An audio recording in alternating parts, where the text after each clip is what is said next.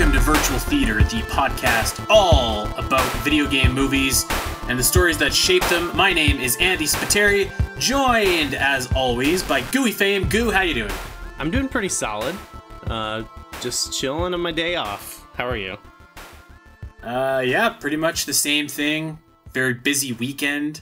But yeah, enjoying this busy weekend and this beautiful fall weather. So yeah, I can't complain. And I'm very, very, very excited to talk about what we are here to talk about today. So I'm in a great mood, actually. Yes, it's and you know, it's a little treat for you because it was your birthday. So it was. Thank you to everybody that wished me happy birthday, by the way. Yeah, I had happy belated. I had so many people on Discord wish me a happy birthday. Way more people in Discord than real life people that I actually know. What does that say? I don't know what that says. Probably maybe something good, maybe something bad. Yeah, you got a lot of people thinking about you. But yeah, so thank you for that. And as you guys might remember, we treated ourselves to a little birthday present for Goo's birthday back a couple months ago, and we decided to cover a movie that was not on the poll, but just one of Goo's favorite movies. That was John Wick. One of our better episodes, I think, and you guys should all go check it out in the Virtual Theater archives. But it's my birthday now, and by God, I picked something that I am very, very excited to talk about today. And Goo, unless I'm mistaken, I don't think we have anything else to get into before we start going here, do we? I will say, I didn't alert you to this, but right before we were recording, I saw that they posted a little teaser for Monster Hunter. But it was kind of disappointing because it's mostly just a 10-second clip where they reveal one of the monsters in it, and Mila Jovovich is oh my god, lock and load or something. You know, it's not a whole trailer. So hopefully we get a real trailer soon. I can't wait to watch Resident Evil 8 with monsters. That's going to be good. Yeah, hopefully we'll know what's going on since we haven't seen the other ones. Yeah, no kidding. We better hurry up on our Resident Evil, actually. We got a lot. Maybe we should just call an audible and have Resident Evil 3 come up pretty soon. No poll. I am so excited to keep watching those, so I think maybe we need to do that, because I bought the DVD for $1 and it's just burning a hole upstairs. Oh, we gotta. All right, well today, by God, we are not covering a video game movie. We are covering a video game.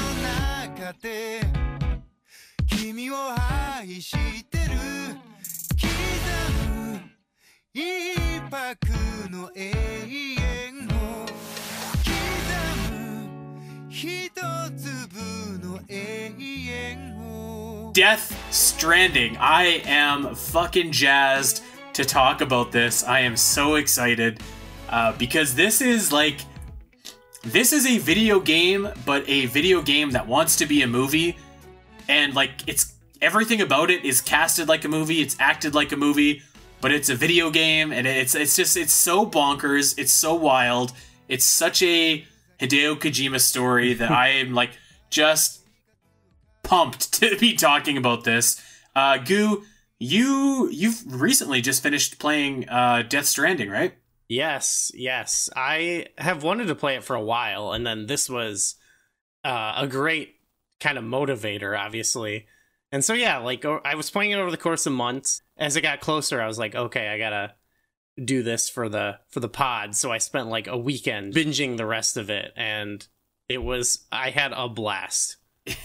Yeah, man. It you know what? I guess I was gonna wait to talk about this, but let's just talk about it now. What did you think of Death Stranding as a video game?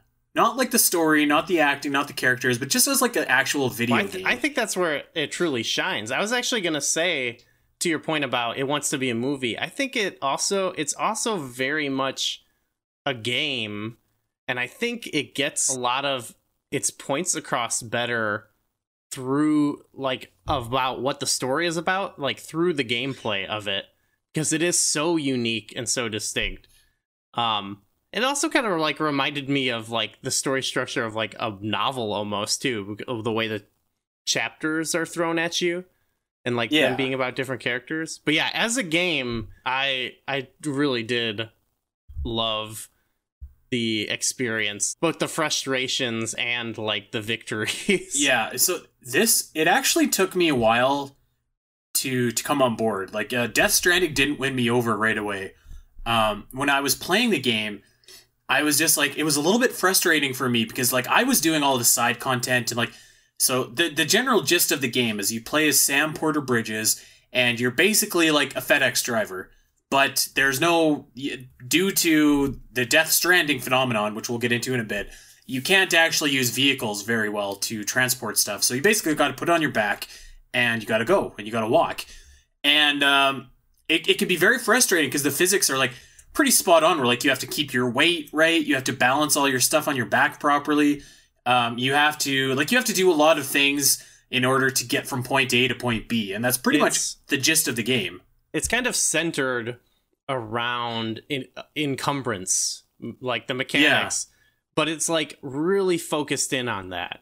It reminds me a little bit of like Breath of the Wild, but if they explored like some of the annoying stuff like rain or like trying to climb stuff or like your stamina that's normally like meant to be kind of to limit you, but in this they're like, hey, what if that really annoying stuff like trying to cross a river was like the whole gameplay? And I really liked it because I really felt like they fleshed it out in a way that was like interesting and challenging and satisfying to overcome. I agree. It like I said, it didn't win me over right away, but like eventually when you finally make some of those deliveries and you're just like, oh god, like this is awesome, I did it. Especially I think the game gets like significantly better the more that you play it. It's by design too. Yeah.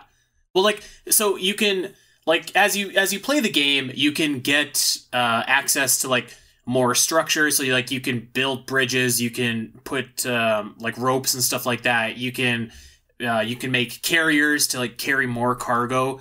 You can do like lots of different things to make your life easier. And I also think it just like it took me a while to realize like just let go. And like it's better to make two trips than to make one trip and just like have all your shit on your back and like you can't even go very fast. It took me a while to get to that point and realize that. I should say I had like a sort of similar experience to you, but I started it and I was doing the first like delivery and I was just loving it. I was like, this game is just like walking. I'm like, this is awesome. You know, I was like, it was hard to not, or it was easy to not fall down because you could always just hold both straps and you'd always be balanced. Right. I was like, okay, cool. But then I did text you at one point because I was so frustrated because I misunderstood a tutorial. And that's where I think the game was sluggish for me, because on the UI, on the map, and being confused by it. And so it was unapproachable in that way. But then, once I figured out that one thing, like, the game did become, I actually didn't really have too much of an issue after that. And then I had a similar, the just let go approach, but it was more of like, I was like, okay, frustrating things are going to happen.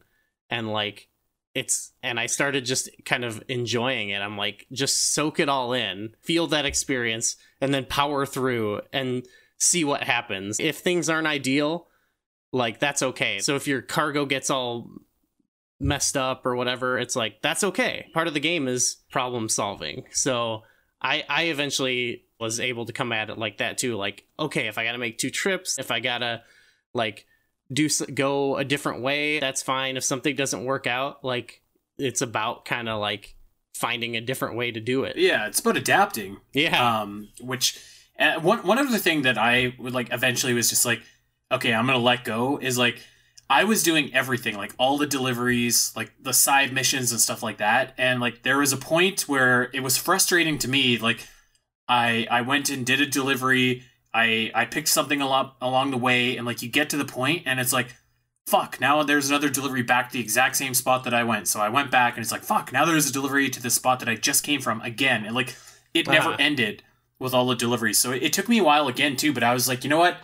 Fuck this. I'm just going to stick to the main story, because the further in that I get in the main story, the more access I have to better equipment and like better ways of transporting stuff. And like, it's just funner in the main story too. Like when you, like for me, when you're sneaking by all of the BTs or like in an enemy camp, like that is classic like Kojima gameplay to me, and like that was so fun, especially like the BTs. And like eventually you can fight them and combat them. Yeah. That was to me when like Death Stranding leveled up and was like, okay, like this is fucking awesome now. Like this is really fun. I really liked doing the stealth in the BT sections, because going through those areas and kind of like working your way through, like maybe you sever some of their cords or like you blow a couple up, like that would feel really good. I had a bit harder of a time with the mule camps early on, like the guys who want your cargo, right? Because I couldn't, like, I would be sneaking around their camps and I'd like, okay, get to a point where I want to like knock one out or whatever with a strand, but then like his body would always get discovered and I couldn't figure out if you could like carry them. Could you hide them? I think so. I couldn't figure it out. But eventually I got to the point where I got that sick gun that like tangles them up in the rope. Oh yeah, and that was awesome. I was like, okay, I'm gonna go in here, I'll like stealth one guy, and then everyone else, let all of them come to me. I'm wrapping all of them up. Oh, you're next. Okay, you're tangled up. Okay, yep, you're tangled up. So that was another one where it's like, once I got that, it like the game leveled up for me as well. Yeah, it's like I'm the type of player that like I tried to do stealth for a little bit, but like the second I was just like, fuck, I'm gonna be discovered, I was just like, all right, whatever, I'm just gonna start punching and kicking, and that mostly worked for me. I just really early on there was like, I see what I could have done now. There was one enemy that like you couldn't just punch, and so I was like, and the mission I had to do involved getting something from their locker. And so, like, sometimes I could time it right where I could get into the locker before they hit me, but usually the game is kind of set up like the timing, so you can't really cheese it like that. But I think I figured out later, you know, after I had cheesed it, that you can like throw packages at them, and I think that probably would have knocked the guy back. You know, yeah. So I think I overly struggled with that. But again, that's where I kind of incorporated my like, you know what, it's okay, because I went into that camp with like full equipment and everything and I lost it all, but I'm like, that's okay, because these things are designed to be impermanent. And so yeah, I mean, a lot of time you're just carrying around like metal or like iron or something like that too, which is like very replaceable. Yeah, well, even I thought everything was more, I didn't realize you could make stuff as easy early on. So like if I lost like, I don't know, my ladder, I was like, oh god, I'm screwed, you know? Yeah. But you're constantly having to leave that stuff behind because you have to like warp to another location or like, you know. Oh yeah. It's actually funny, like the entire game kind of reminded me of like Resident Evil 4 when you're trying to fit all your shit into like your carrying case and stuff like that. And I love that part I love that aspect of Resident Evil 4. Yeah. So I want to keep talking about the game for a second before we get into like the kind of movie-esque parts about it. But like, what did you think? I actually wasn't a fan of this. I'd be curious to see your take, because I feel like you don't agree with me. Okay. I didn't like when you were like walking and like music started playing. It kind of took me out of the moment. I feel like it was usually like timed with something. Like I usually liked it. Not that the music is something I would listen to, but as like scoring the game, I always thought it worked pretty well. Like when you're first doing the first delivery and you're coming down the mountain and it starts playing, or like at the end when you're doing your final delivery of Lou and the music is, you know, building up. I always thought like those kind of moments that were like meant to be cinematic, but it's really just you kind of walking. I always thought it was pretty cool. But you know what I think it was for me that just kind of killed it is like the music plays, that's fine, but like the title flashes across the screen and it shows you like the artist and the song and stuff. I loved that. I hated it. Fun. I loved how they did that with all the actors too, like in the movie. See, I love that, but I hate the music when they do that. I'm just like, fuck. Like, you don't need to remind me that I'm playing a video game in this moment. Like, I'm trying to be immersed in what's going on. I just also, like, the music wasn't very good. The music isn't great, I don't think, but I think it works. No. I liked the game isn't afraid to like remind you it's a video game, but it does it in like interesting ways that like I don't know. I feel like I've played a lot of games where they like try to break the fourth wall, and it's usually like so corny. Kojima has a special way of doing it that it feels confident. He's just very aware that he's making a video game, and like the contradictions between what's supposed to like be immersive and feel realistic, but then also at the same time like has video game logic applied to it. All right, well, on that note, let's talk about fucking Monster Energy. Yeah, exactly. That was incredible. I loved it. This is like, I'm gonna say this probably a lot when we're talking about Death Stranding, but like that was like so absurd and over the top. Like you literally drink Monster Energy to refill your health.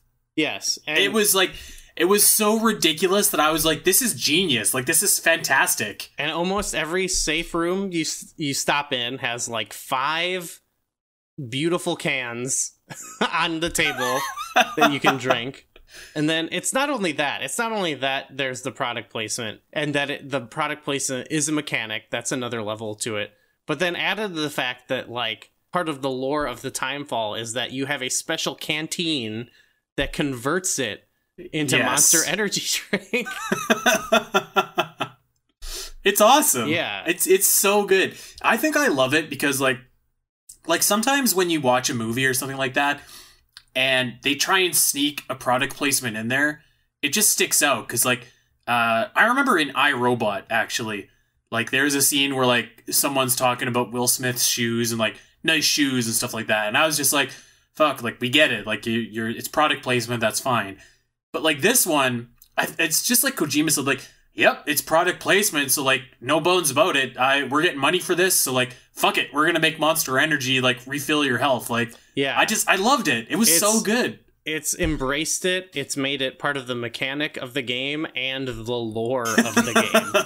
One thing that I will say is like kind of a negative about this game, gameplay wise, and it's hard not to compare this to like Metal Gear Solid. But like to me, there weren't those like really awesome boss battles like you get in Metal Gear Solid. There's like 2 I think that are pretty cool, but like nothing. I don't think there's anything on the level of like some of the best Metal Gear Solid bosses. Would you agree with that? I enjoyed all of them. I liked every boss fight, but like the reason, like it was kind of strange because it's antithetical to like the rest of the gameplay. You know what I mean? It doesn't feel like a normal boss fight where it's like, here's the final test of all the skills you've learned. In a boss fight, you're not managing your cargo or, you know, like they set you up for the boss fight.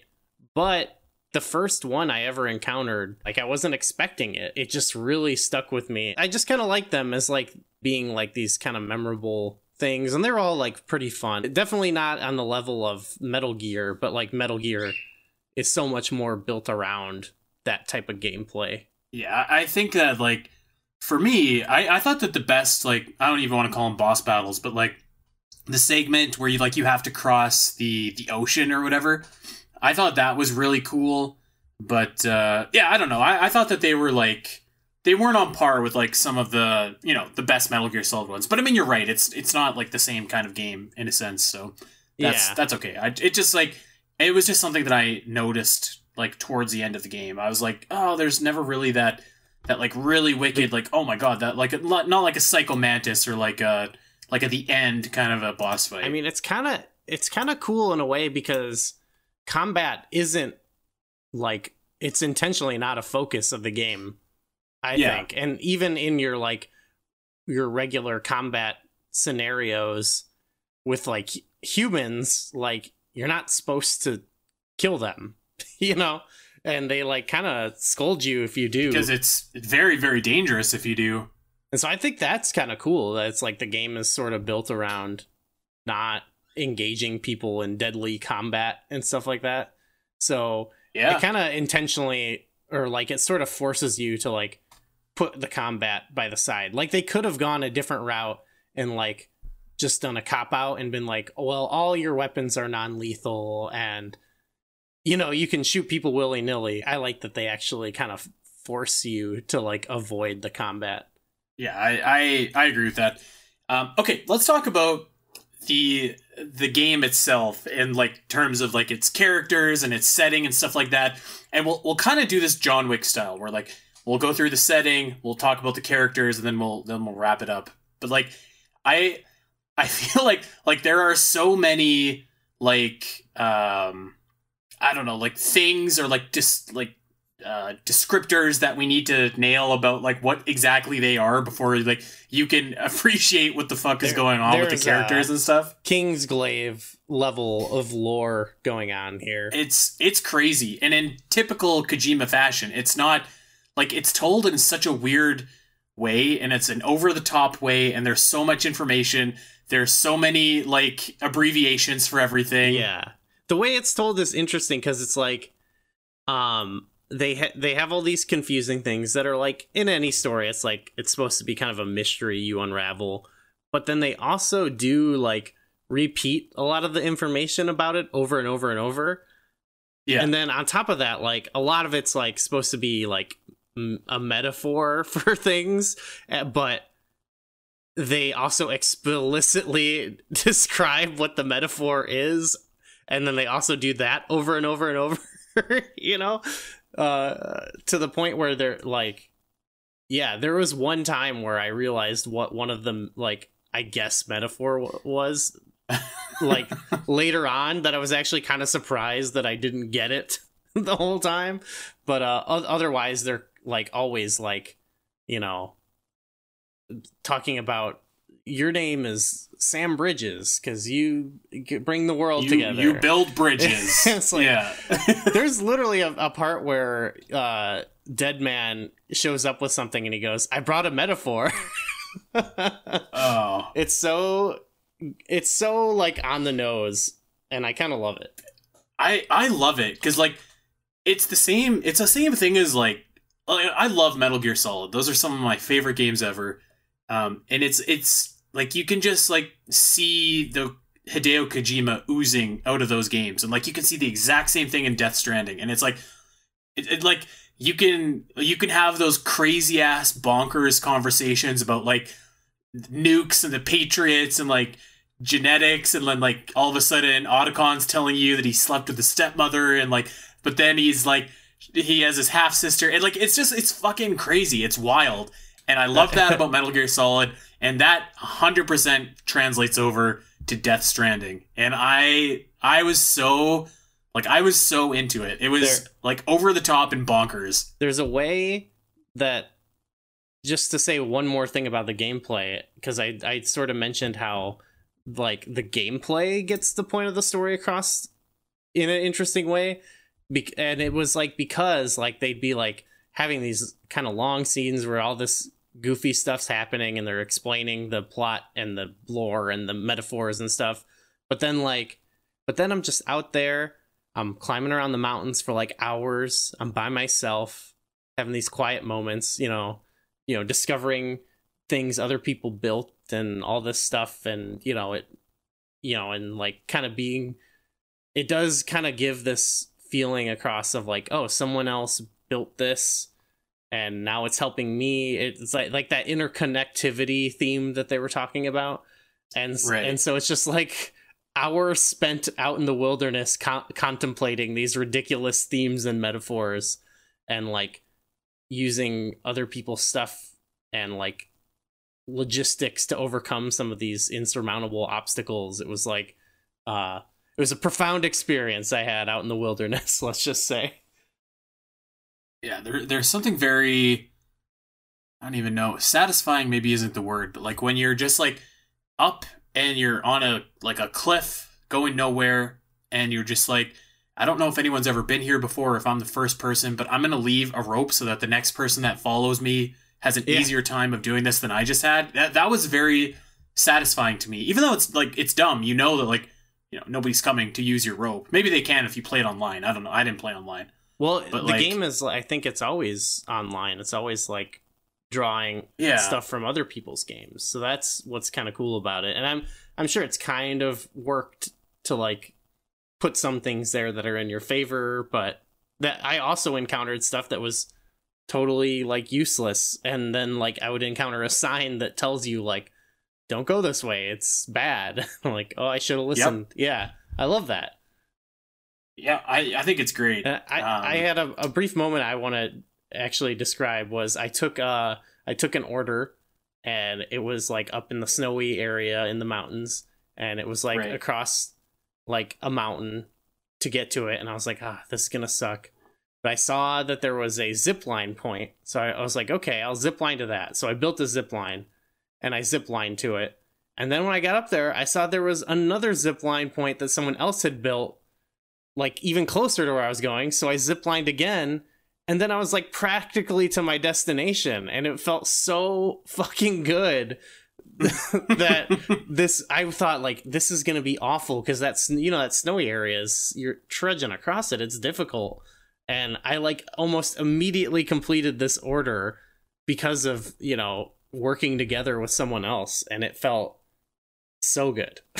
Yeah, I mean, and that's like the beauty of the game, is like these moments where like you either stumble across something someone else has previously done and like you can finish their work, or like you leave something behind for someone else to make it easier for them. I really liked those moments in like those isolated moments, Yeah, and that's ultimately like kind of what the story is about connecting with others and stuff like that. It's about connecting with other people in these kind of isolated times. So it was cool. All right, well, let's set the stage for the world that we live in. And Gooey, you can jump in with like your commentary here, because there is so much crazy shit that goes on here. But I guess we have to start at the beginning. So sometime in mankind's future, there is an event called the Death Stranding.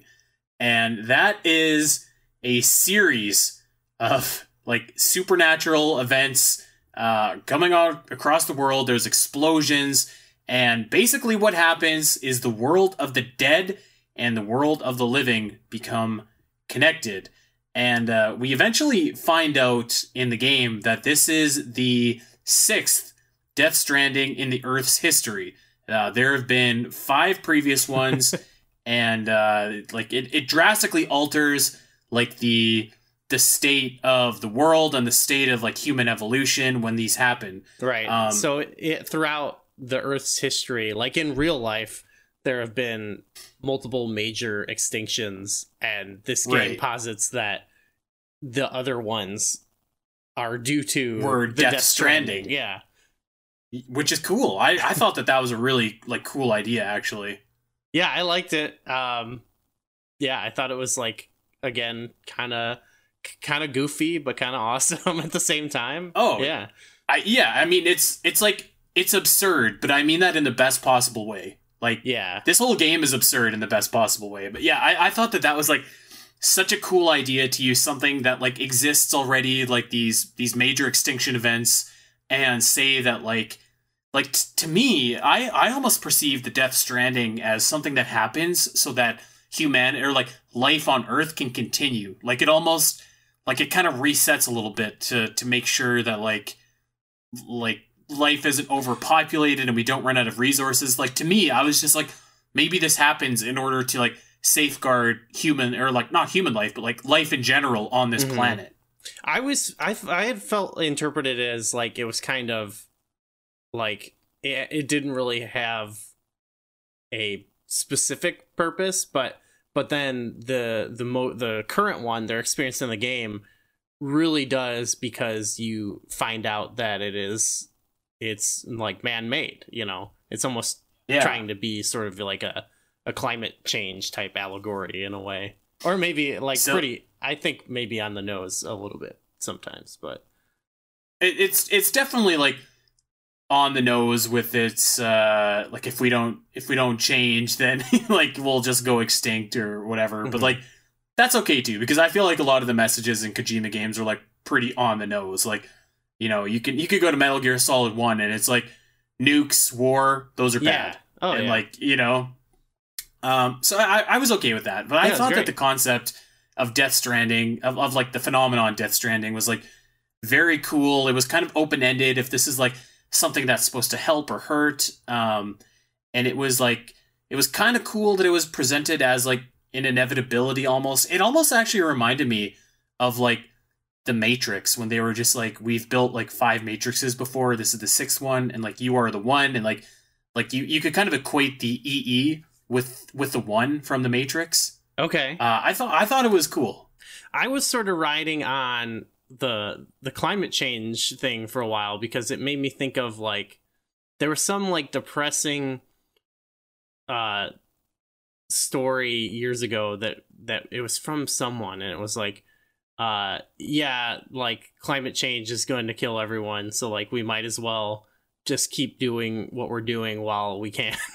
Like keep doing all the bad shit we're doing while we can. And it made me think of like, there were certain characters like there was a couple characters that had that kind of mentality. Higgs and his whole like thing are basically like, we're gonna die, so let's just expedite the process. Yeah, so that sort of made me think of that sort of like climate, not even denier, like it's a whole new level of like, we've like, you embrace it, but it's too late. Yeah, so basically, like, let's keep doing the heinous stuff we're doing to you know, do whatever, because it doesn't matter. In fact, it's probably better if we bring it by sooner. Sort of a death cult kind of thing. Well, that's exactly what are they called? And I actually should say, so it's been maybe like a good 6 months since I finished Death Stranding. So you're a little bit fresher, so you might have to help me out with some of the names. But what is the cult that Higgs runs? Yeah, are you like, you don't remember this?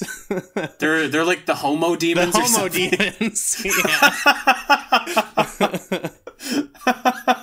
Fuck. Oh, that's good shit. Yeah. What a good name. Yeah, I mean that's their whole thing. They're like a death cult. Fucking homo demons or just want the world to end. Yeah, they don't have like kind of, they're like, yeah, you don't really get too much from like, they don't have a goal, you know. They just want to destroy everything and watch the world burn. Yeah, some bad boys. Okay, so the Death Stranding obviously really messed up the world. It broke almost everything, and that is what makes like travel by air and travel by roads impossible, because the topography is all over the place. There's also something called timefall, which is kind of like, I mentioned that the world of the living and the world of the dead crash together. Timefall is rain, basically, that is from another dimension, and when it hits you, it ages you. Yes. And that also, I believe it also like degrades all your stuff, right? And like your packages. It does, yes. So that's also why it's made these type of transportation difficult, because it's like kind of destroyed infrastructure everywhere, you know? Yeah, so basically, it speeds up the flow of time. So if you have a metal crate and timefall hits it, it speeds up basically the amount of time that crate will have quote unquote existed. So it starts to rust faster and break apart faster and degrade faster. So this again is like just such a bonkers concept that I kind of loved it. Yes, you can convert it to Monster Energy drink. That's very important. Yeah, it's very important. Very important.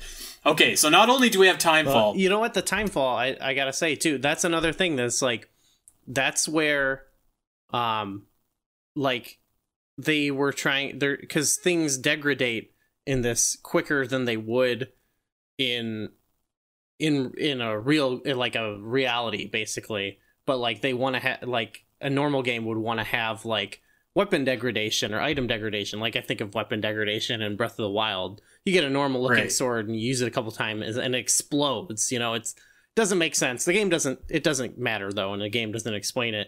This felt like this, and the inventory management felt like Kojima kind of thinking about the video game nature of those elements and how goofy they are, but like it doesn't matter in a normal game if you explain it.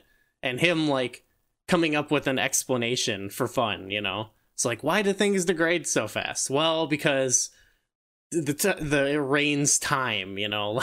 Like, you know, like normally in Resident Evil 4, you have the suitcase that just fits, 4 guns and all this ammo, and in this he's like, no, you got to carry it on your back and on your arms. So I love that it was like, again, it's like game. That's why I think it works so well as a game too, because it's like gameplay brought it into lore and then back into gameplay. I think it's crazy. See, what I love about that is kind of like how you were just saying, like Kojima's just like, okay, like, so we know that we want to make it somewhat time sensitive to get your stuff from, point A to point B. So like it's going to degrade if it's in the rainfall too much. And he's offering an explanation of why that happens. The timefall hits it and you can age your stuff. But then like, and that's the explanation he's concerned with.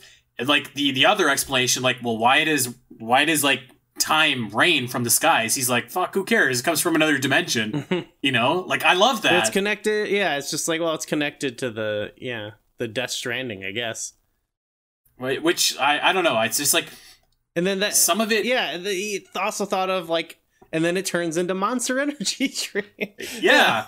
It's just like the detailing is so precise on some stuff, and then I just feel like some of the other stuff, like Kojima's just like, fuck, who cares? It's a video game. Just like, go with it, I think, right? Like, I do get the I love vibe it that he kind of, he like lives in the kind of the video game-ness, like in the contradictory nature of it. Like you could tell he kind of loves it. You know what else? Actually, I don't know when to bring this up, so I'll just bring it up now. But like, You can get little models and stuff of like a bunch of classic motorcycles and like sunglasses and stuff like that. I'm not sure if it's product placement or not, or if it's just stuff that like he really likes and like he put in his video game. Like I distinctly remember like playing Metal Gear Solid 3 and you can phone, I think it's Signet or something like that. Anyways, you can talk about like movies from the 60s and like there'll be this like long ass Kodak conversation about how like Godzilla was a fantastic movie, and it's like, what is this doing in here? Like, this doesn't belong. Well, it's just like he loves Kojima. Movies. Yeah, he's just a fan of movies, so like the shit's in the video game, and like why not? And like I thought that when you saw all like the stuff about like the motorcycles and stuff like that, it was very endearing to me. Like there, he likes sunglasses, he likes motorcycles, he likes like that Matt shit's in Mikkelsen. The game. Like, yeah, good. I love the guy. Yeah, it's awesome. It just has such personality, I feel like, which is very much missing, I feel like, from a lot of other games. Like I remember when and I think there was some kind of stuff lost in translation there, but he kind of had that tweet where he's like, when you play a Kojima game that I've done every element of the process, and people got mad because they felt like he was taking away from all the other people who worked hard on the game. But I think what he was actually trying to say was like, that he put so much of himself into every aspect of the game, not that he did it all himself, but that like he just has left his mark here. And it really does feel like a game authored by someone as opposed to a game created by like a corporation, a team. Like, of course, a lot of people worked hard on this that weren't him, obviously, but you can see kind of his spirit in this game. So we were talking on Patreon a little while ago, but like how there's very few directors left that you're just like, okay, like this is a Steven Spielberg movie. This is gonna be awesome. I'm gonna go see that. Like Christopher Nolan is probably the closest thing that we have right now. Where it's like, this is a Nolan movie, so like there's gonna be that style. There's gonna be like all this stuff that we associate with it. Like I feel like Kojima is probably maybe not one of the only remaining ones, but definitely the most high profile like video game director that's like you're paying to get the Kojima game, like you're paying to see the Nolan movie. You know what I mean? Yeah, totally. And that's, again, not to take away from all the people who work hard on it, like, but yeah, he's definitely a crucial part of it. Okay, so we have the Death Stranding occur. This is the 6th extinction event that's happened in humanity's history. We have the world of the dead and living clashing together. We have timefall raining down, aging stuff, whatever it hits. So that's only some of what's going on here. We also have things known as BTs, which stand for beached things. And we'll get to the beach in a second here, because that's fucking wild. But BTs are, I'm going to read directly from Death Stranding Wiki. are entities whose souls are stranded in the world of the living following the events of Death Stranding. BTs are considered extremely dangerous and are almost invariably hostile towards living things. Because the bodies of BTs contain antimatter, if they consume a living thing, a void out will be triggered, causing a massive explosion. So, not good. Not good. They're like the ghosts in that Final Fantasy movie. Like basically, yeah. They're basically phantoms, kind of like we were watching in Spirits Within. Yes. Except if you touch them, you're fucked. Yeah, and you see spots on the map where like there clearly was like explosions and stuff like that. Mm-hmm. And that's also why like you don't want to kill people, right? Because they will turn into BTs. Yeah. So yeah, there's so basically within the world, when somebody dies, you have I think they say it's like a 3-day window or something like that to incinerate the body.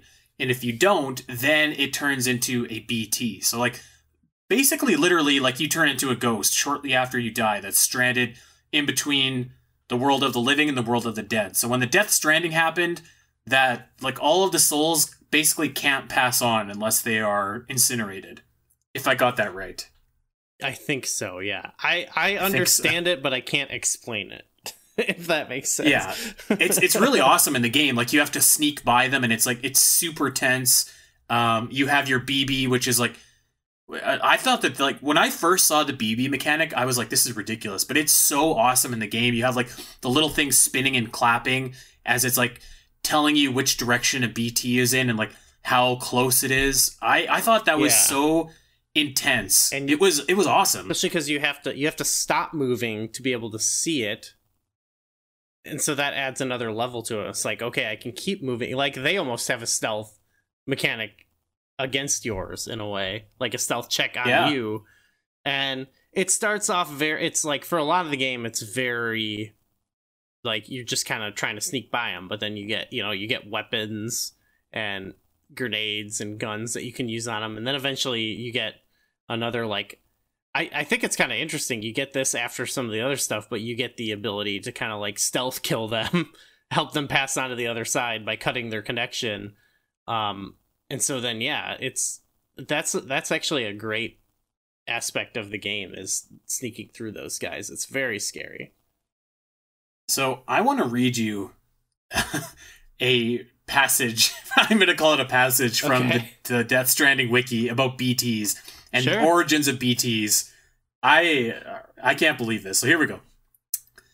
A beached thing comes into existence when the deceased soul of a living thing fails to cross through the beach onto the world of the dead, consequently becoming stranded in the world of the living, with their connection to the other side maintained through an umbilical cord.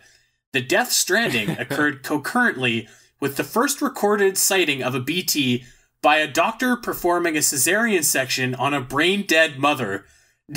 Due to the Death Stranding, when a human being dies, their soul is still connected to and will attempt to return to their body after death. The only way to prevent this is to destroy the body, usually through cremation at an incinerator. A cesarean section on a brain-dead mother. Yes, is that the... What do they call them? The dead... Still mothers. Right? Is that what that is? Yeah. Yeah. Yeah, there's some gross stuff in the game, for sure. There's, umbilical cords It's just, like, it's absurd, but it's amazing. Yeah, you could tell, like, this all really made sense in his head, for sure. I mean, actually, it all kind of made sense for me, but it is so... Like, there was a lot of jokes about how outlandish it was, and it is outlandish, but... You know, like a lot. It's a sci-fi game. You know, it's not your normal. You know, you don't get this in like a Call of Duty or something. You know. No, this took imagination. Like, and I respect it so much for that. Yeah. And it's just so fucking bonkers. Let's continue. Let's talk about BBs. Actually. We still have a lot of stuff to get to before we start talking about some of the characters. Okay. So BBs are bridge babies, and they are, quote, an unborn fetus that has been taken from a stillborn mother to be used as equipment by Bridge's operatives. A still mother's womb facilitates a connection between the world of the dead and a bridge baby, granting Bridge's operatives the ability to sense and detect BTs when physically connected. And they are also carried around in these weird little portable pods that simulate the conditions of a womb. So this is just like such a fucking bonkers idea. Yeah, and it ties to the last thing. Like, it feels like, again, it's so absurd, but it does feel carefully considered in a way. Like, that kind of makes sense with what they're talking about. Yeah. it's very goofy. It is. It makes sense, but it's like, it's absurd in the best possible way. I like the bridge babies. I loved BB in the game. Whenever I got to, so when you're playing the game, there, if you kind of take too much damage or whatever, your BB will start to cry, and you have to take him out and like soothe him and rock him. Every single time without fail, I would always make sure that my BB was like A-okay and in perfect condition. I don't think he ever cried once. I always thought this same thing with the encumbrance mechanics. It's like you also have sort of an annoyance mechanic because out of your controller, the baby cries. And I thought, like, same thing with the encumbrance stuff. I thought, this is going to be miserable. But I ended up, like, enjoying, like, oh, my baby's upset. Like, I had to make him feel better. And I always liked playing with him a little bit. And your scanner becomes like a mobile or whatever, like, that you put above a baby cradle. I don't know if you ever noticed that, but, like, it comes out and, like, tries to also comfort the baby. And I ended up like the gameplay crosses over with the story. I did actually become kind of attached to the little baby. Yeah, dude, I was totally attached to this baby. Like, totally. Yeah, and also I guess to the character I was playing as, because that would always be like, okay, I gotta take care of you too. I gotta make you shower. You gotta go to the bathroom. You gotta slam some monsters. Like, it was like you were taking care of two little babies. I thought that the BB concept was like so it's ridiculous, crazy, but it worked because, like, you really end up caring about that little dude. There's like a logic to this lore, but it's just so. It is lore dumped on you and re-explain. But, like, now that I'm sitting here afterwards, I'm like, yeah, it checks out. It all makes 100% sense. Not a single I feel flaw. like I feel like it's lore dumped, but it's not lore dumped in a digestible way. Like, they kind of give you, like, abbreviation. Like, they tell you what a BT is, like, before you know what the beach is, before you know, like they give you all kinds of things, like right away, and they kind of expect you to do a little bit of research to, like, find out what it is, which I'm actually okay with. It does feel like a game that requires you to research what's going on, which the game gives you. I didn't go to it, but it always has, like, a lot of games where you have the emails and the files that you can go read. I found it easier to just go read on the Death Stranding wiki, trying to avoid spoilers and stuff.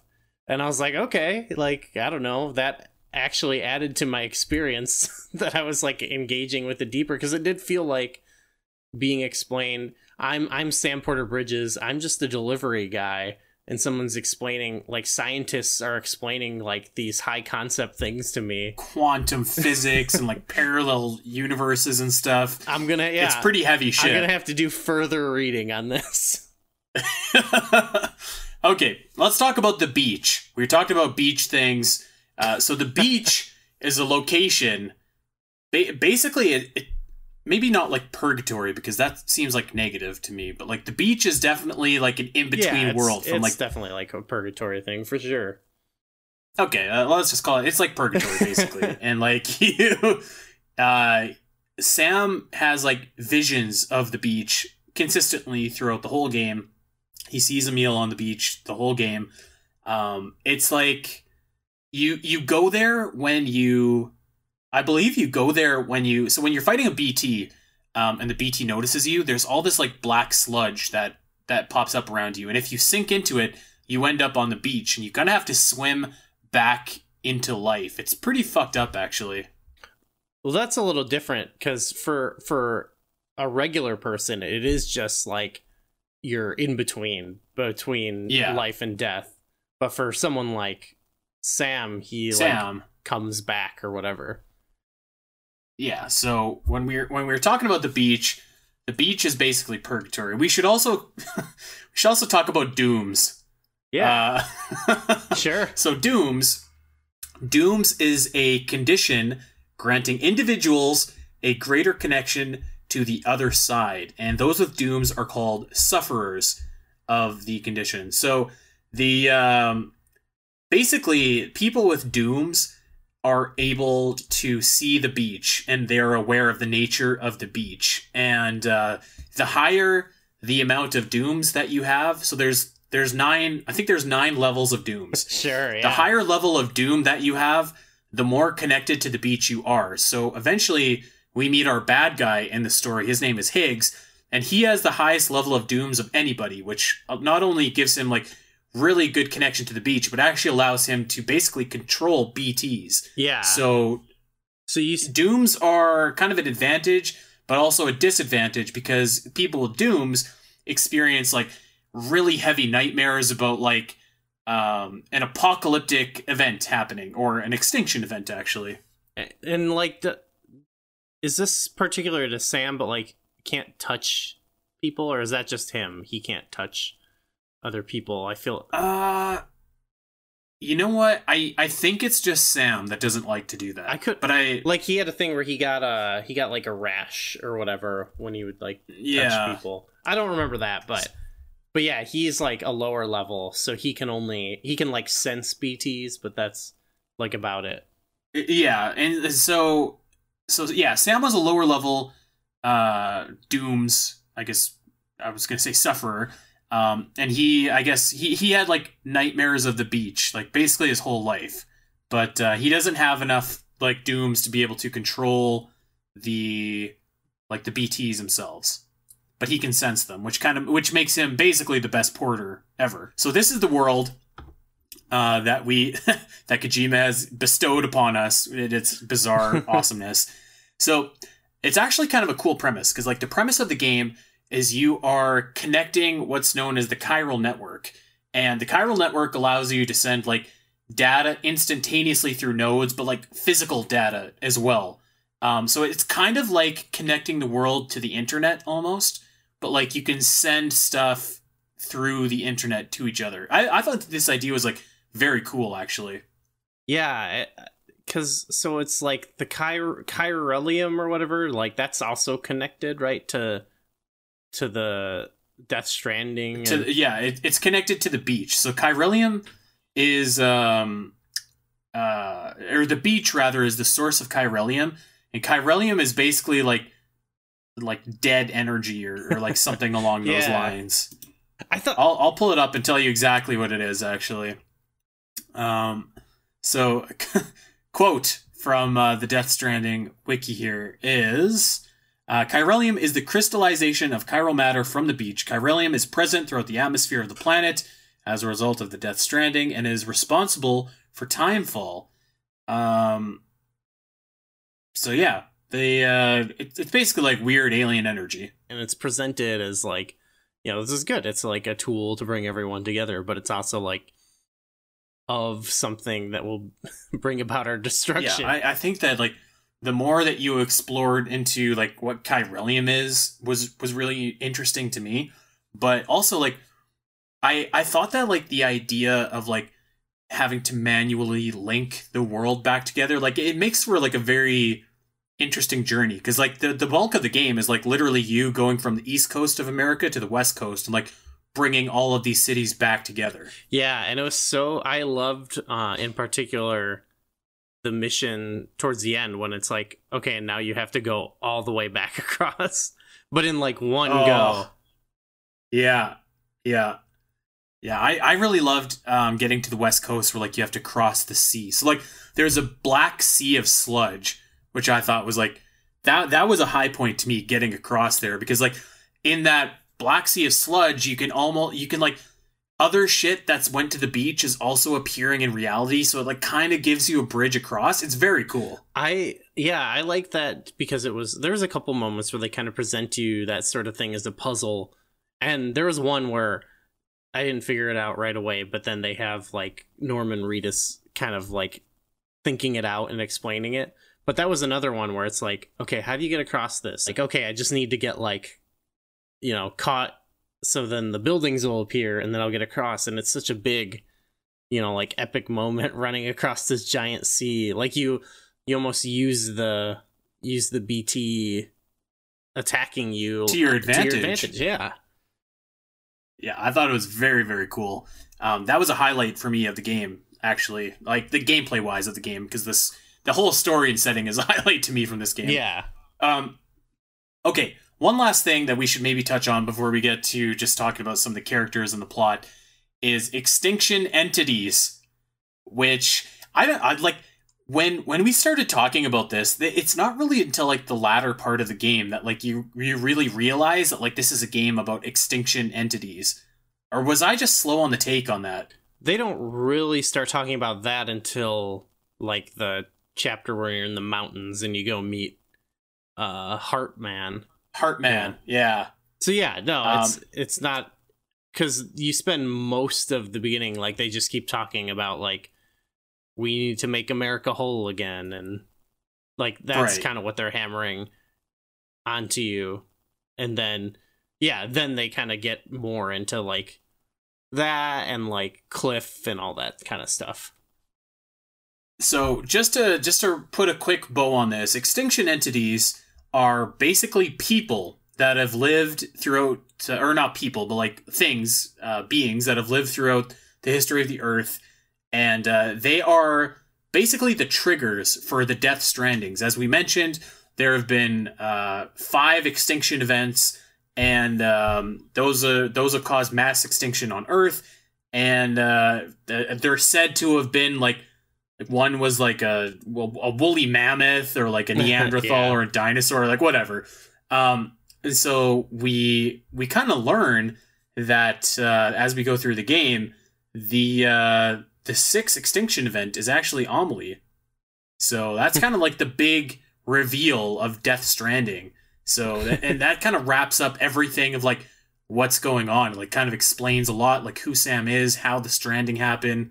So yeah, I'm ready to dive into some of these characters. Maybe we can talk about like their arc and like just if we liked him or not, or whatever.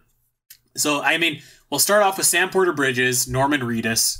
Very excellent job, by the way, from Norman Reedus in this game. Yeah, he was probably my favorite Norman Reedus anything, to be honest. I actually don't know anything he's from. I've never seen him in anything. You never seen Boondock Saints?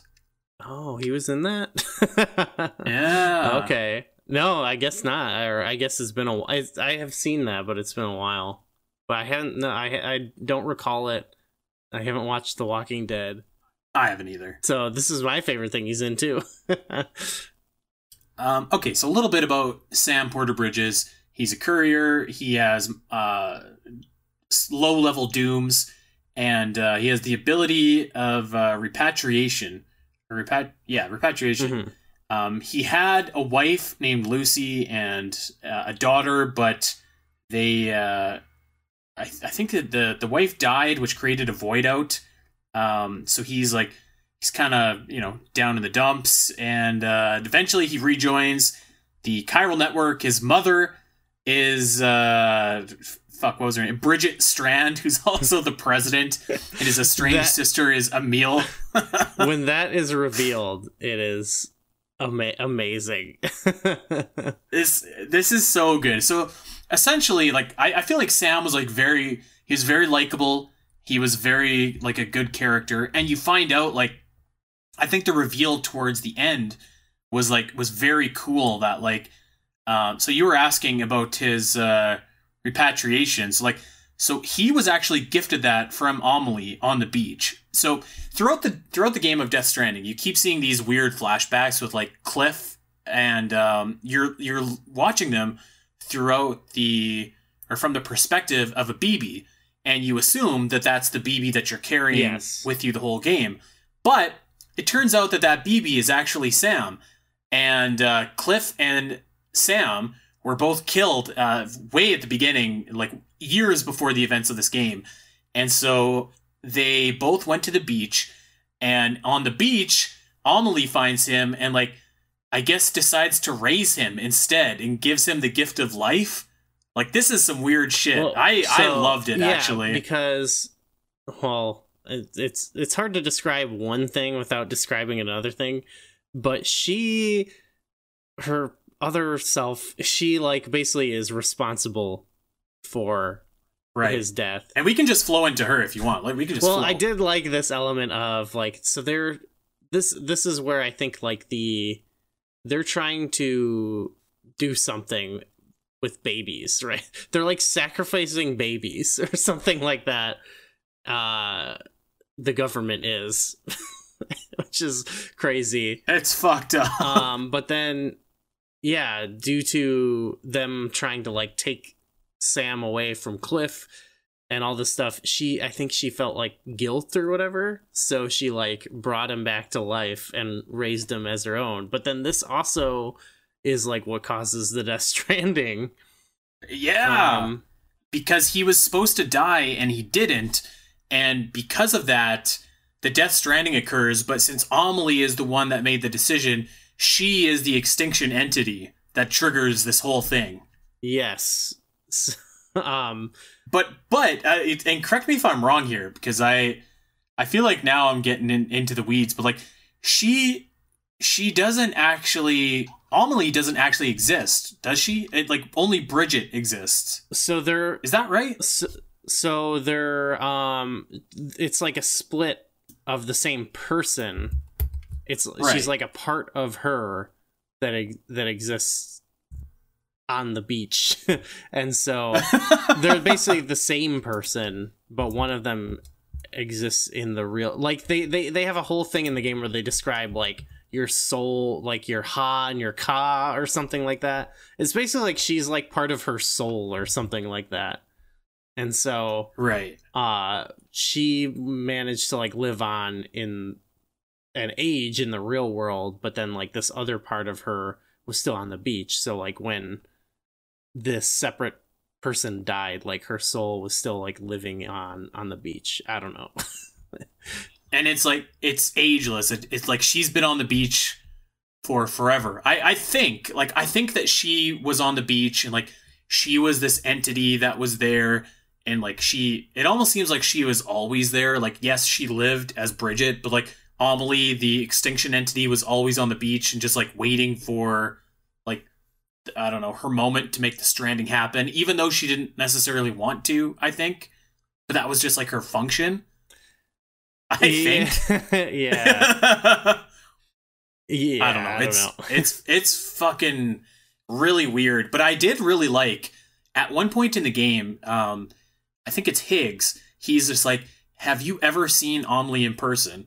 And then you start to wonder, it's like, have I seen Amelie in person? Because the only memories that you have of her are on the beach. And at this point, you're kind of realizing that the beach isn't, like, a real place. It's like the purgatory. So I thought that was really cool, actually. Sometimes I feel like the game sort of reveals, like, the big, like, they gives you the reveals of the reveals earlier, and, like, it's more explicit than just foreshadowing. But I kind of liked it. I don't know, there's a lot of things that I sort of, like, clicked with in the game and realized about where they were going kind of early, but it didn't feel like a letdown, if that makes sense. It felt like, I kind of understand this. So Amelie finds Sam at the beach near death as a baby, and I'm going to see if I can get this right. So Amelie then explains to adult Sam that her purpose is to, offer another extinction event. So she basically offers to either, like, end everything now and they can go quietly into oblivion, or he can he can shoot her and then like Yeah. the life can continue, but like the extinction is an inevitability. And I think instead, like Sam just hugs her, Yes. which like prevents the extinction from ever happening. It's interesting because you're given the choice, but you can actually only do the one thing as like the player, which I thought was kind of cool. Yeah. I have to ask, did you shoot at her? No. No? I was just like, what happens if I go up to her? And then I think there's like a prompt for like hug or something. So I just did that. It's fucking like crazy. It almost defies like explaining actually. It's just like so bizarre. But I thought that it was like the thing that this game does well, I think, is like even when things don't make sense, like you're invested in the characters and you're just like, okay, like that's fine. Yeah. I'm okay with that. That particular moment you're describing, like the like whatever they were going for was like a little out there for me. I was like, I'm not it wasn't clicking, you know, like shoot or Yeah. not. They're talking about the stick in the rope, and I'm like, I'm not sure what this is about, but so I don't know with shooting or not shooting her. I didn't quite understand the significance, but yeah, it was like very heightened. Like it almost felt like an anime at that moment, especially with like the crazy sunsets and everything. I was like, okay, like I like the vibe at least. Yeah, it was crazy. It was definitely Kojima-esque. It reminded me of like the fight atop Metal Gear and Metal Gear Solid 4 where like Liquid Ocelot and Old Snake are like beating the shit out of each other, and it's like you're in this giant sunset and like the world is hanging on the balance, and it was like cinematic and very intense. So I liked it, but I do have to admit that I thought that the Sam and Amelie story, I wasn't as interested in that as I was in like the Cliff story and the BB story and stuff like that, and eventually Die Hard Man who comes into that story. Yeah, I thought that was like the best like storytelling in the game, and we'll get to that in a sec. But yeah, I thought that like just to put a bow on Sam, I thought that like he was actually really like a really well done main character. When I first saw Death Stranding, I was just like, I feel like this is going to be distracting playing as like Norman Reedus, and like it felt kind of I don't know, not shoehorned, but I was like, it feels out of place to me. But I never actually felt that way playing the game. I thought that they did a really good job with him. I thought he acted it really well, and I thought he was really good.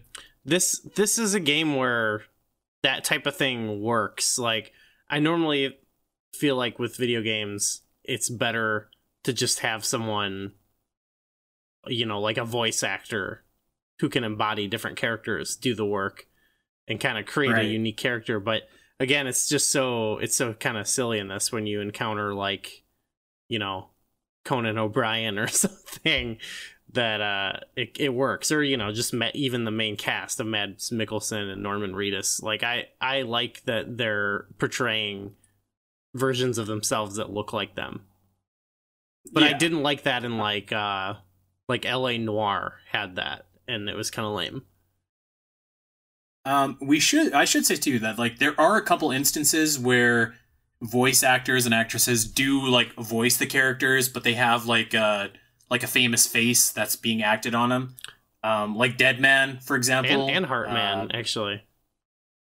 And Heartman. I think Amelie as well, actually. Oh, really? Okay.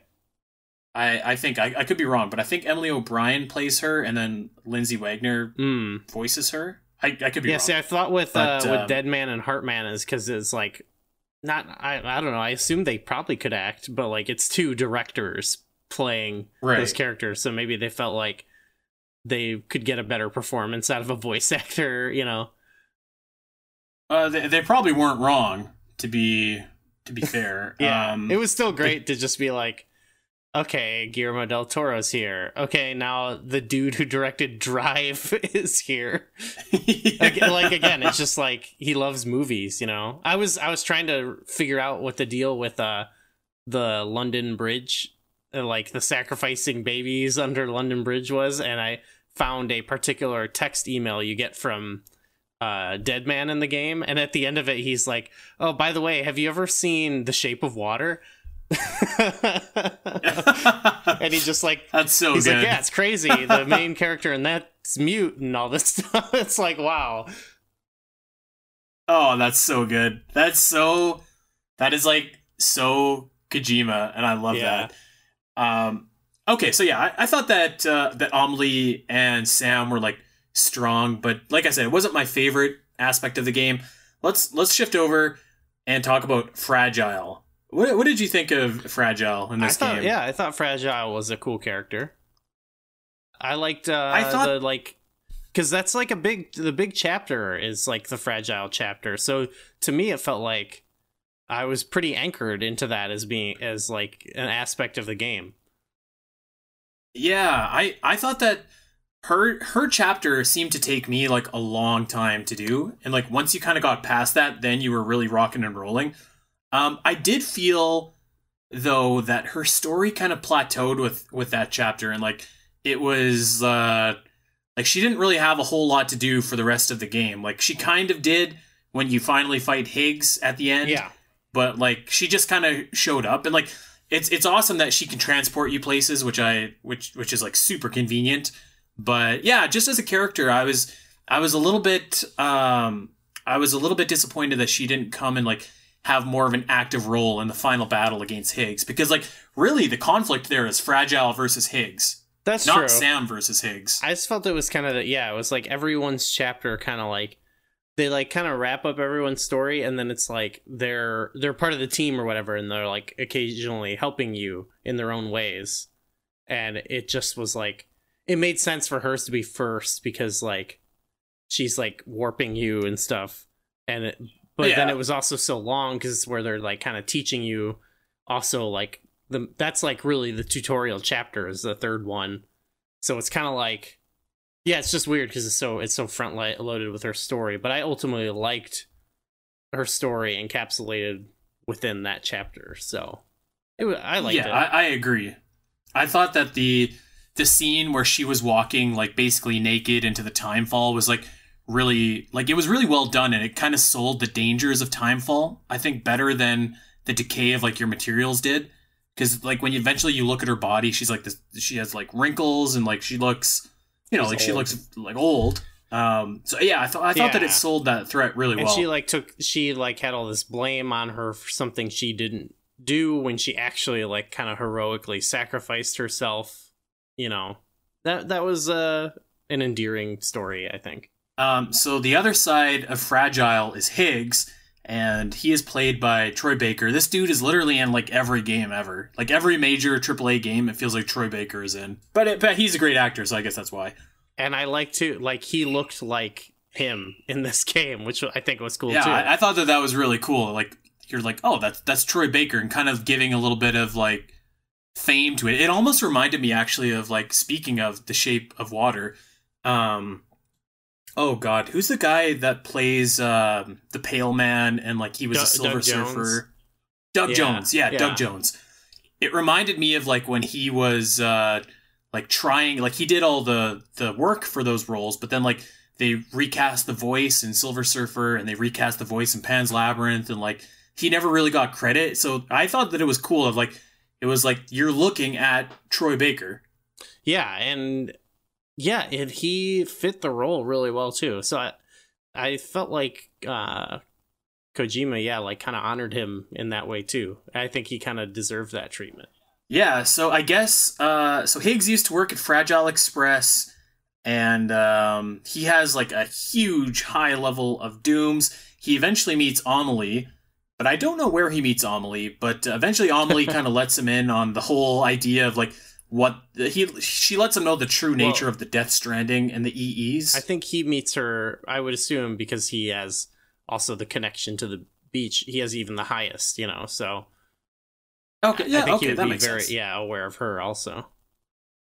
So they meet, and then he's just like, well, she's an extinction event. We're all fucked. Let's just get there quickly. And he forms the Homo Demons, and they try and create void outs and end the world. Yeah, I really expected him to have sort of a more complex backstory, but he really didn't, you know. Or at least it was more about he connected to like Fragile, you know. But that was fine too. Like I kind of liked that he was just like a crazy guy. Yeah, he was. Like I thought that he was a good villain, but like he wasn't. He wasn't the end of the game villain, and I think that was obvious from like the moment that you met him. Yeah, like it was like he is like kind of the physical villain that you can fight and get you along the story, but like the true nature of what's going on is much bigger than this guy. Yeah, and he had a lot of the more. It's more what you would expect from a game that's like doing the fourth wall breaking stuff, because he had a lot of those kind of lines, but I really liked a lot of that stuff. And actually, I forgot about this. I'm just reading about this now. So once you have a final confrontation with Higgs on the beach, which actually is kind of an underwhelming boss fight, I think. Yeah, but, it was just like Fragile. I liked it because I was throwing packages at him, but you just like body the guy, like you're just beating the shit out of him, and I was like, I feel like this could be cooler. But I mean, whatever, that's fine. No, when it goes into like the fighting game screen, though, that was pretty entertaining. Yeah, okay, that was pretty good. Like actually, the Mortal Kombat like slow mo, like where you punch their face and you see like their bones flying. Yeah, that made up for it. But the normal fight, like the actual like running around and he's shooting at you, was kind of like basic. Yeah, you're totally right though. That the slow mo bone crunching was awesome. Yeah, that was good bonkers. Shit. Yeah. All right, so after he's defeated, Fragile comes up and gives him the choice to either kill himself or be stranded on the beach. And I forgot about this, actually. So Higgs confesses that Amelie is the one that gives Higgs his powers, and she's the true leader of the Homo Demons. Is that accurate? Yes, I think so. That sounds right. I can't remember, to be honest, what happens to him if he ends up shooting himself or like what. He does shoot himself because it happens off camera and you assume Fragile did it, and then like in like the next chapter she tells you like, I actually didn't do it. Like I let him live and he killed himself or something like that. Poor bastard. But yeah, I thought that he was a good villain. I really liked the gold like skull mask. I thought that looked like very cool. Yeah, like very creepy. Yeah, I liked when he became that big old monster too. Yeah, that was cool. That was one of the boss battles. Actually, I thought that was like really awesome in the game. Yeah, I thought that his story was pretty good, and he was like a good kind of villain to get you where you needed to go. Yeah. Some of the characters are just they're more minor, and even though he's presented as the main bad guy, like I actually think his role is more of like the side character. Even I like that. I like the twist that really like there wasn't really like a final enemy, you know? Yeah, not really. Yeah, it was basically like mankind's nature is the enemy of the game, and like the extinction of entity, which like I still like. I don't know if the extinction entity is a bad or good. I don't think it is a bad or a good thing. It's just a thing that happens. So yeah, I thought that was cool, and I thought it was cool that like really the whole conflict was between Fragile and Higgs, and Sam just kind of happened to be there. Yeah. So yeah, I like it. Yeah, it's cool. Okay, let's go over some of the minor characters really quick before we get to the good shit at the end. What did you think of Dead Man? He was okay. Yeah. He had like a smaller story, and it wasn't really much of a story, but he was kind of just like a likable side character for sure. I thought he was like so goofy, but like amazingly goofy. It is like his body is, what did they say? It's like 70% cadavers or something like that. He's like a Frankenstein's monster. Yeah. It's just like so absurd. It goes without saying, almost Actually, it ends up being pretty much every character. Their name also describes them. Even like Sam Porter Bridges or Samantha America Strand or whatever. Then there's Dead Man, and he's made up of cadavers. Yeah. And that's good shit. I liked him. I thought that he was quite endearing. He kind of reminded me of like who's the save girl in Metal Gear Solid 1? Mei Ling? Is that right? I don't know. He was kind of like that calming presence. I felt like every time I talked to him, I was like, okay, I like this guy. He was like on your side the whole time too, because from the beginning, it's like, am I gonna trust a guy named Die Hard Man who has who wears a skull mask and is also constantly like, I get the objective, like, go get your next delivery, and then I go up to the terminal and he's like, Sam, your next delivery is ready, take it. And I'm like, I'm doing it, man. So of course I don't trust that guy, you know. So like the guy with the Frankenstein head who looks like Guillermo del Toro, and I'll trust him a little bit more. I fucking love that scene where like he jumps into the shower with you to like tell you the secrets. That was so good.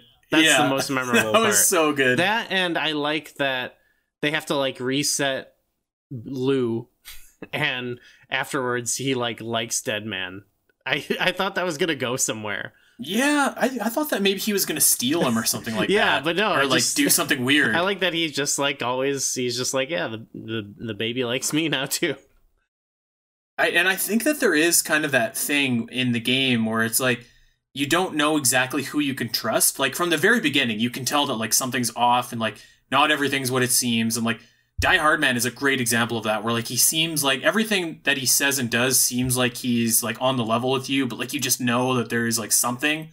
Yeah. But like Dead Man keeps on defying that, and like he is really got your back, even at the end of the game when you escape with Lou. Yes. Yeah. Totally. Yeah, he sets it up. He's like undermining Bridges, which I think was cool. Yeah, so minor character, but I really liked him.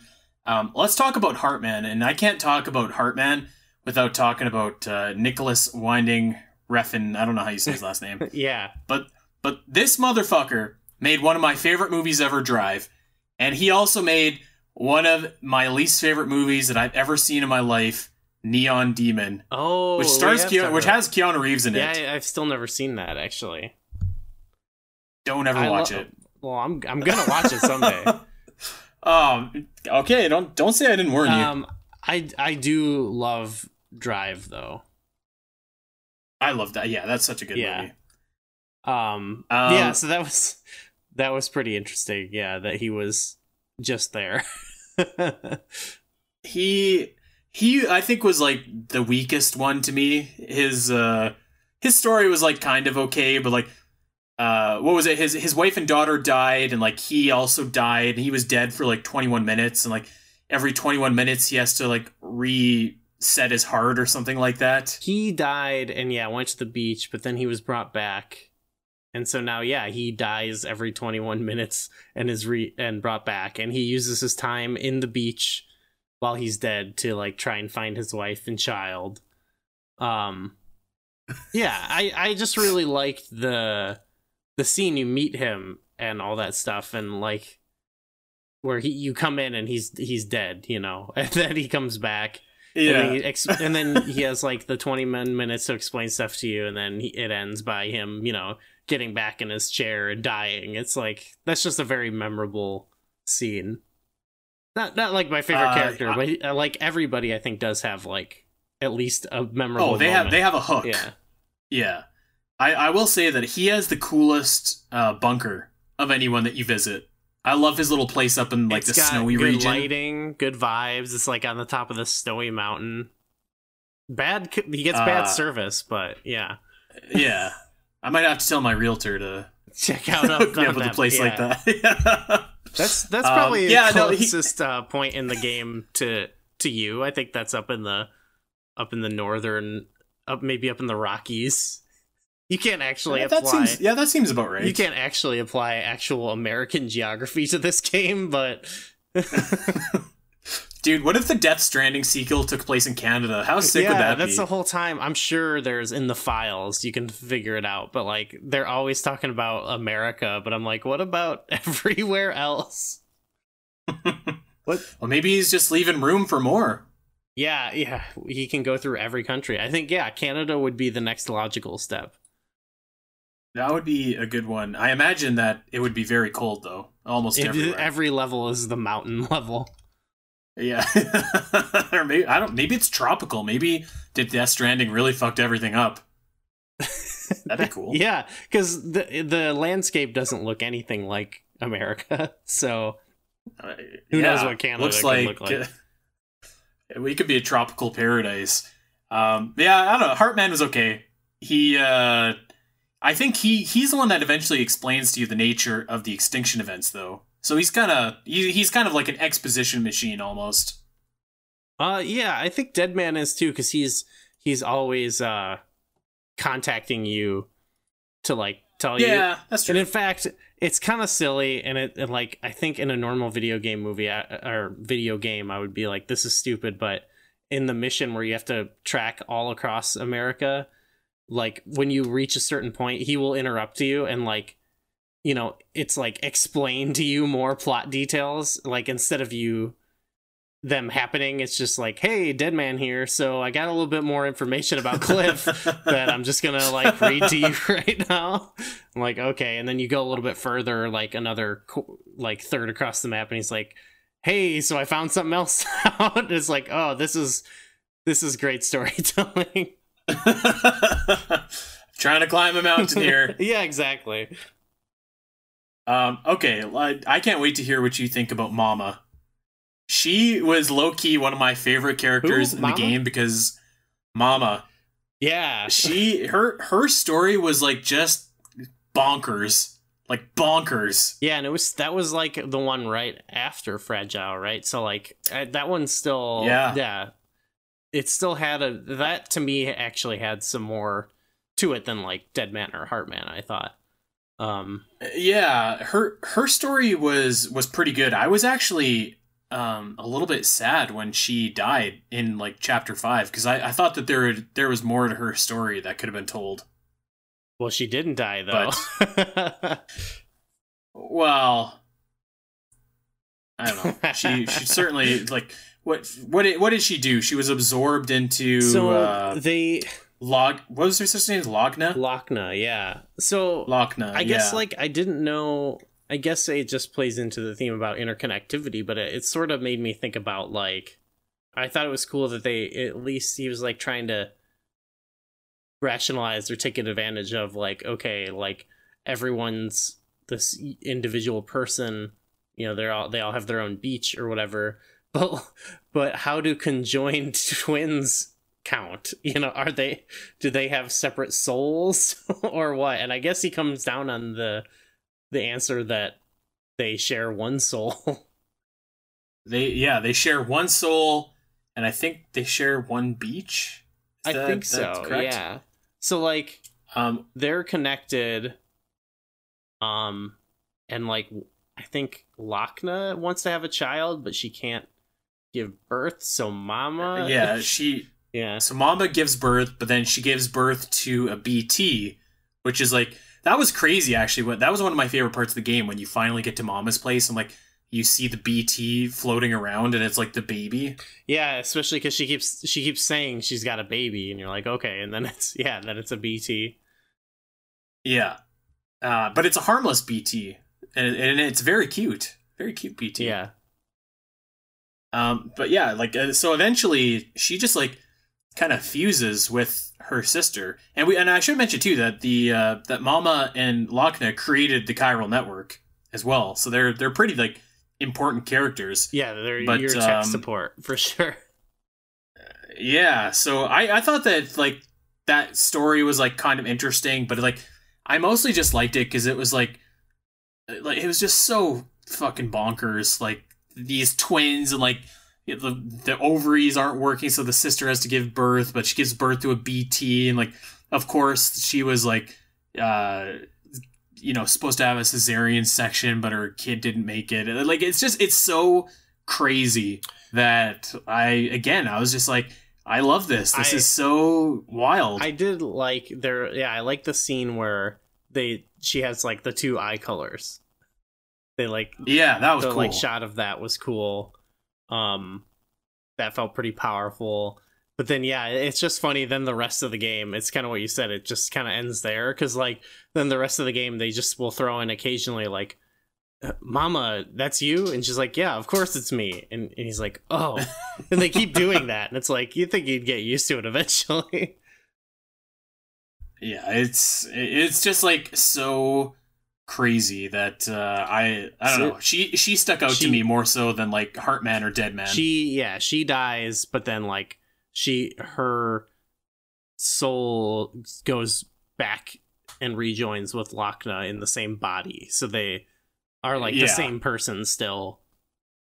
For anyone at home who didn't understand what we were talking about, it's just bonkers. I feel like this is if we should just encourage people to play Death Stranding and listen to this afterwards, like, and give us your takes on these people too, because it's pretty crazy. Okay, let's talk about. I actually think that he was my favorite character in this entire game, Die Hardman.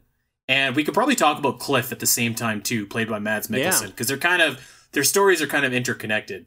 Their stories really unfold to you kind of after the game is, like, sort of over, which is kind of cool.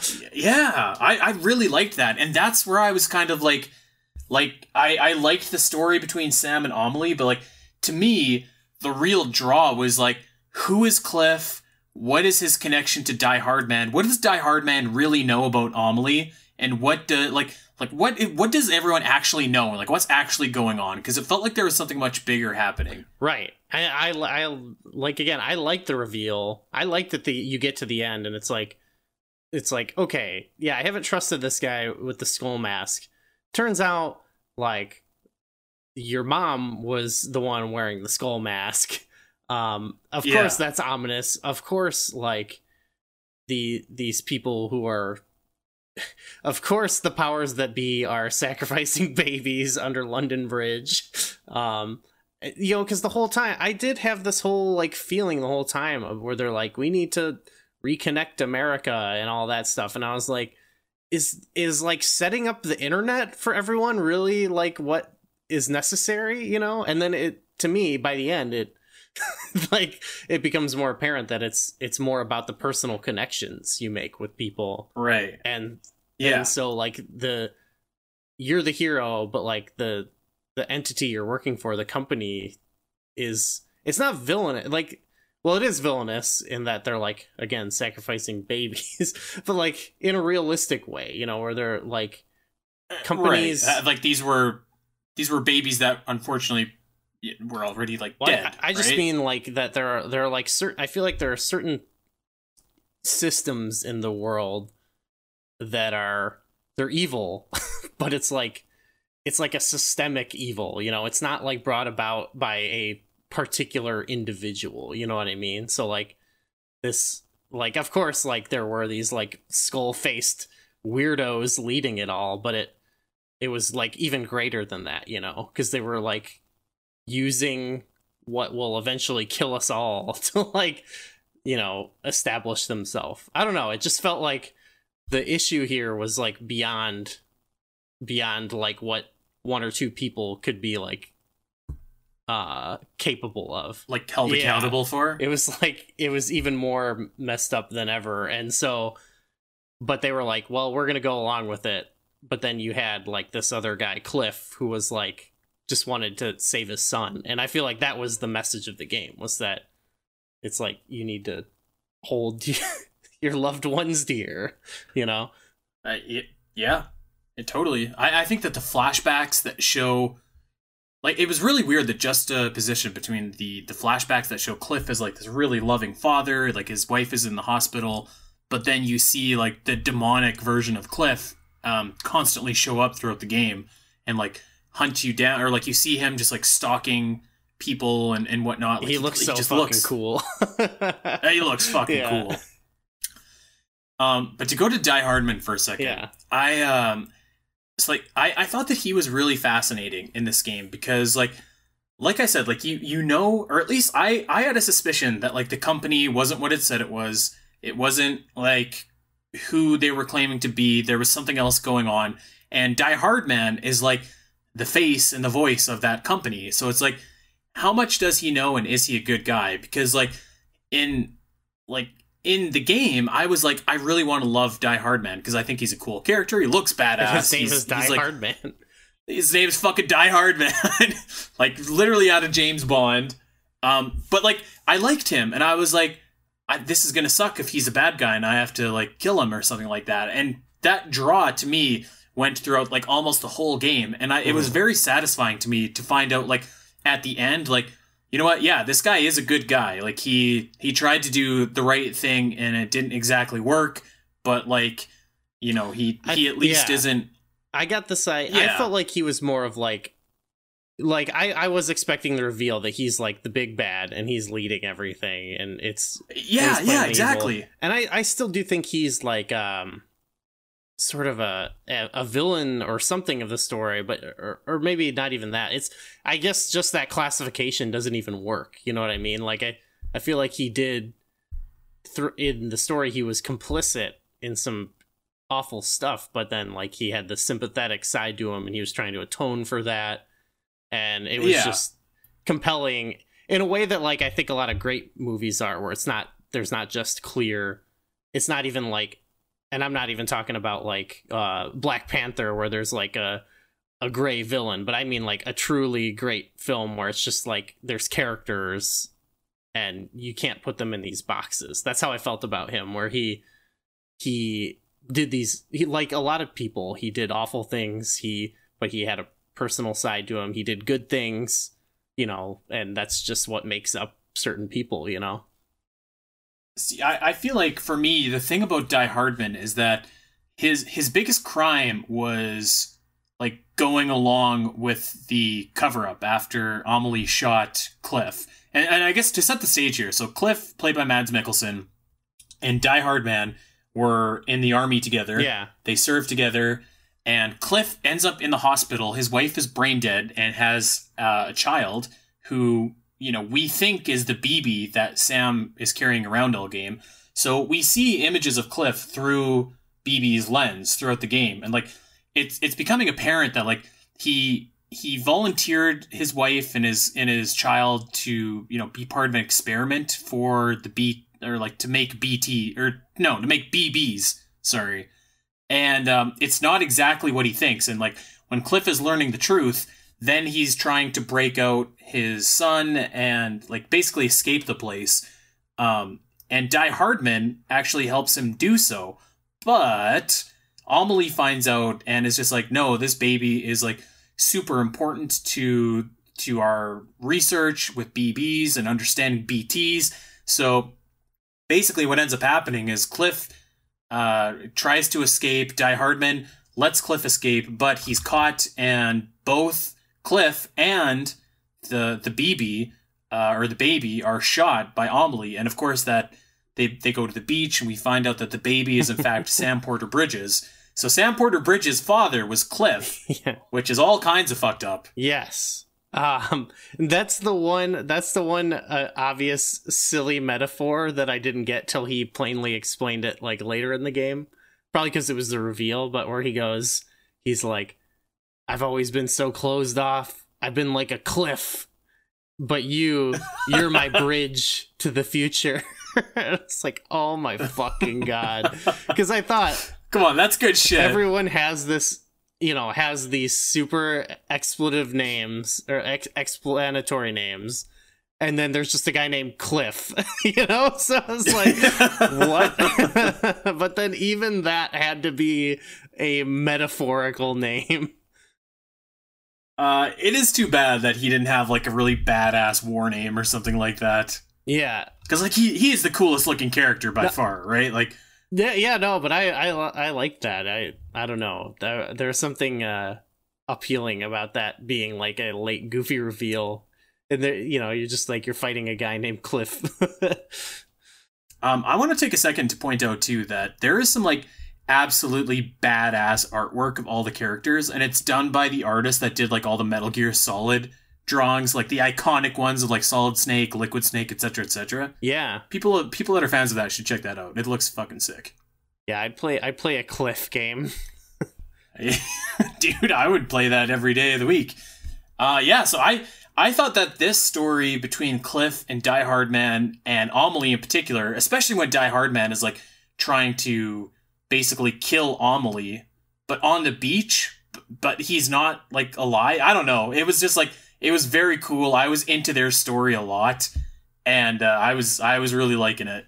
Yeah, that whole part of the game was just wild as hell.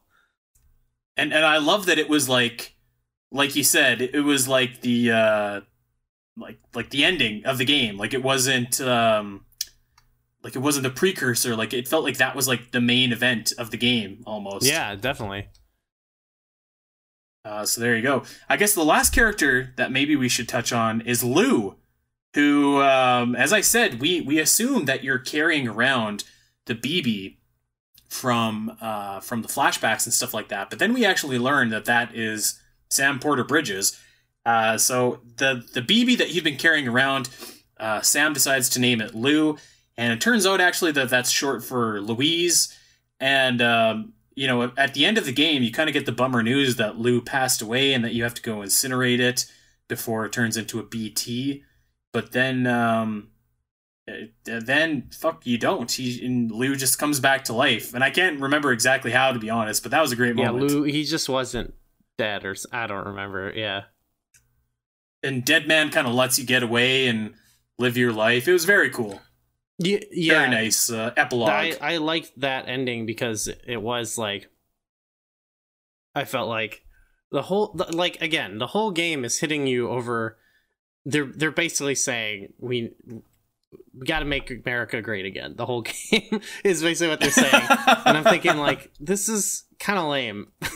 Like, and Sam is like fuck America at one point, and I'm like, sweet, I like this guy. But like, I was like, at the end of the game, it's gonna be like, he's wrong. We got to use the internet, and I'll be friends. And I was like, this is, I don't know. And then at the end, when he the thing that's connecting him all, again, another really corny, obvious metaphor, are handcuffs. I love that when he takes off his cuffs, he burns the pod. You don't know what can happen to Lou outside of that pod, but you know what? He's just gonna do his best, and he's gonna stick with his baby that he loves. And I was like, yeah, that's what it's about. That's what it's about. It's about loving people. It's about the connection. Yeah. So actually, I'm reading here. It says that it's implied that Lou is brought back to life from Amelie, who still exists as an extinction entity. But I guess that makes more sense than Lou just kind of was just like, fuck this, I ain't dying today. Amelie's just creating chaos left and right.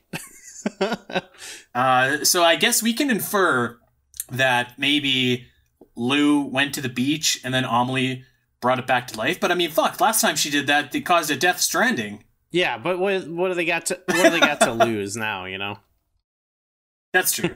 That's true. I mean, you got to figure that these extinction events got to be spaced apart, right? Yeah, you can't make it happen any faster, right? But yeah, so that, through the characters, you kind of learn about the plot of Death Stranding. It's absolutely crazy. It's absolutely bonkers. The characters are so memorable and so good. The story is just it's crazy. It has to be played to be appreciated. And I was really looking forward to talking about Death Stranding just because like I just appreciated it so much. It has so much character. It has so much like the balls on Death Stranding are huge. Like this game just goes for everything that it wants to go for, like with 100% gusto, and I like so respect it for that. Yeah, I think this is, it's just a truly, I don't know, I like a game that it's ambitious, you know what I mean? And it's trying to be more than just like your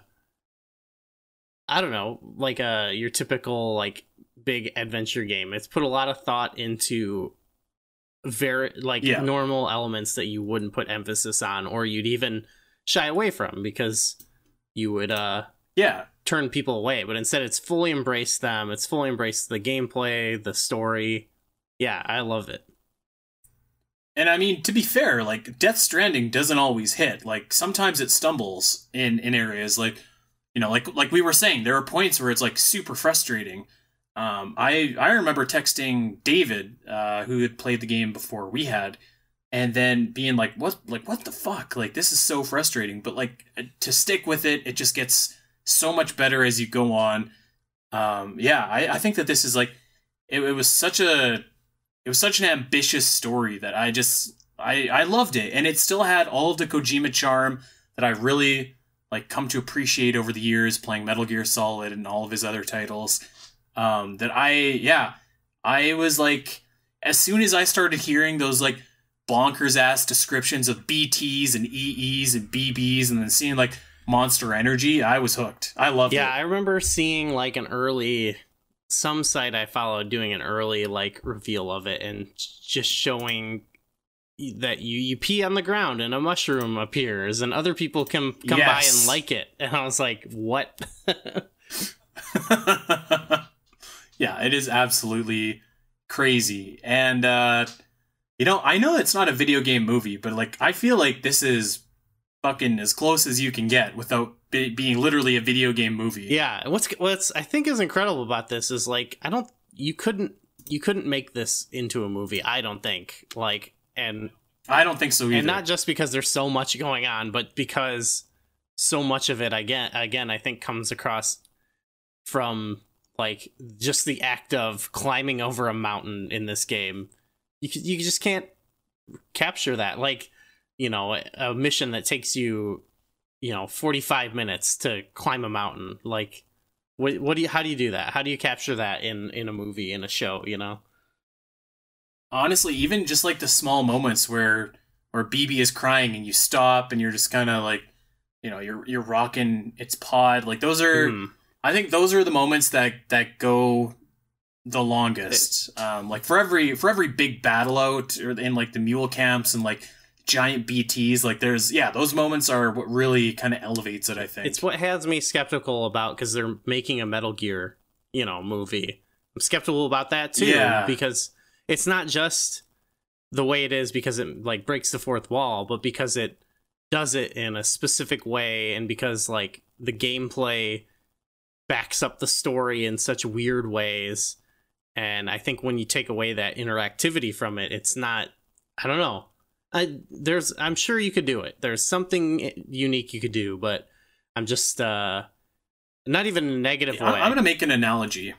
So over on patreon.com/virtual theater in our bonus episodes, Gooey and I were just talking about The Watchmen on HBO, and Goo was saying that he had been rereading The Watchmen. And one of the quotes from Alan Moore, who wrote that book, was like, when I wrote The Watchmen, I wanted to write something and create a story that could only be told through the medium of comics. And it showed off exactly everything that a comic can do.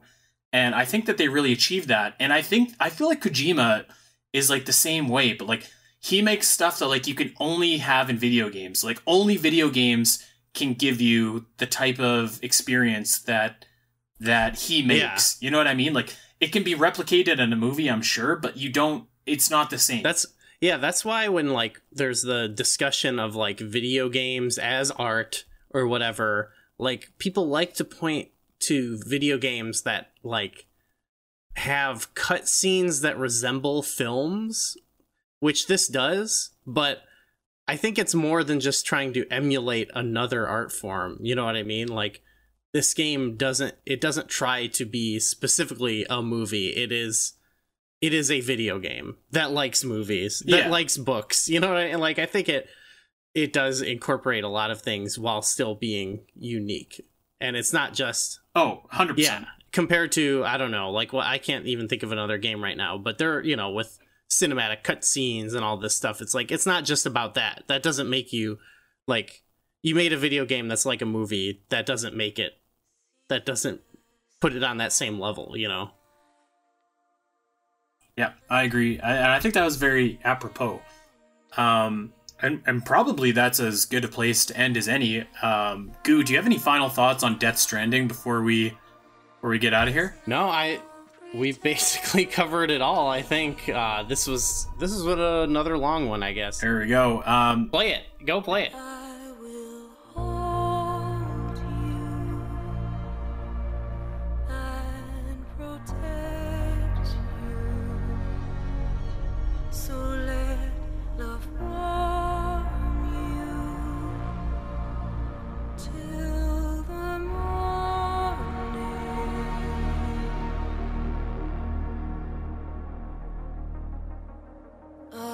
Yeah, like I feel like we talked about some stuff. It was like there's still so much that I feel like we left out or we didn't scratch the surface of, or like just frankly we didn't want to explain just because there's so much of that stuff in this game.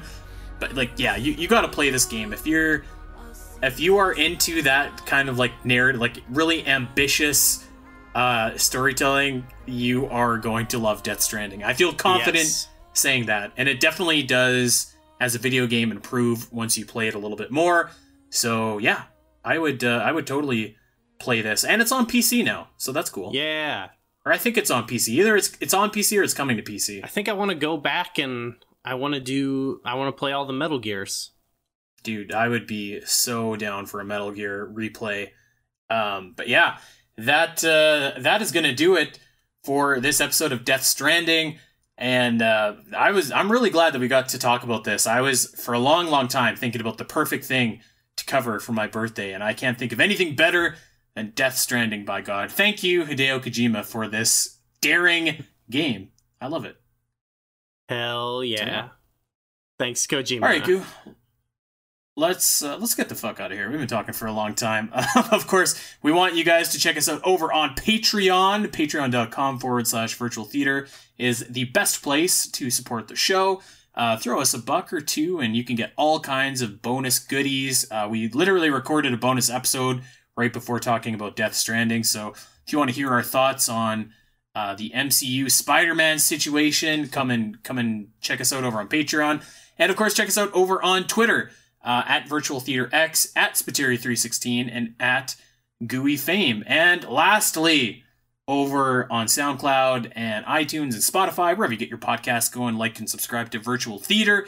That's it. That's all. We're out of here. We're going to be back with another absolute classic next time. We have a winner for the Paul poll. And that winner, whoever won, we lost. That's AVP, baby. Oh yeah, I'm so stoked to watch this. I'm ready. My body is ready for that. Ready. I haven't seen it since it came out. It's gonna be awesome. So yeah, until then, we'll be back with AVP.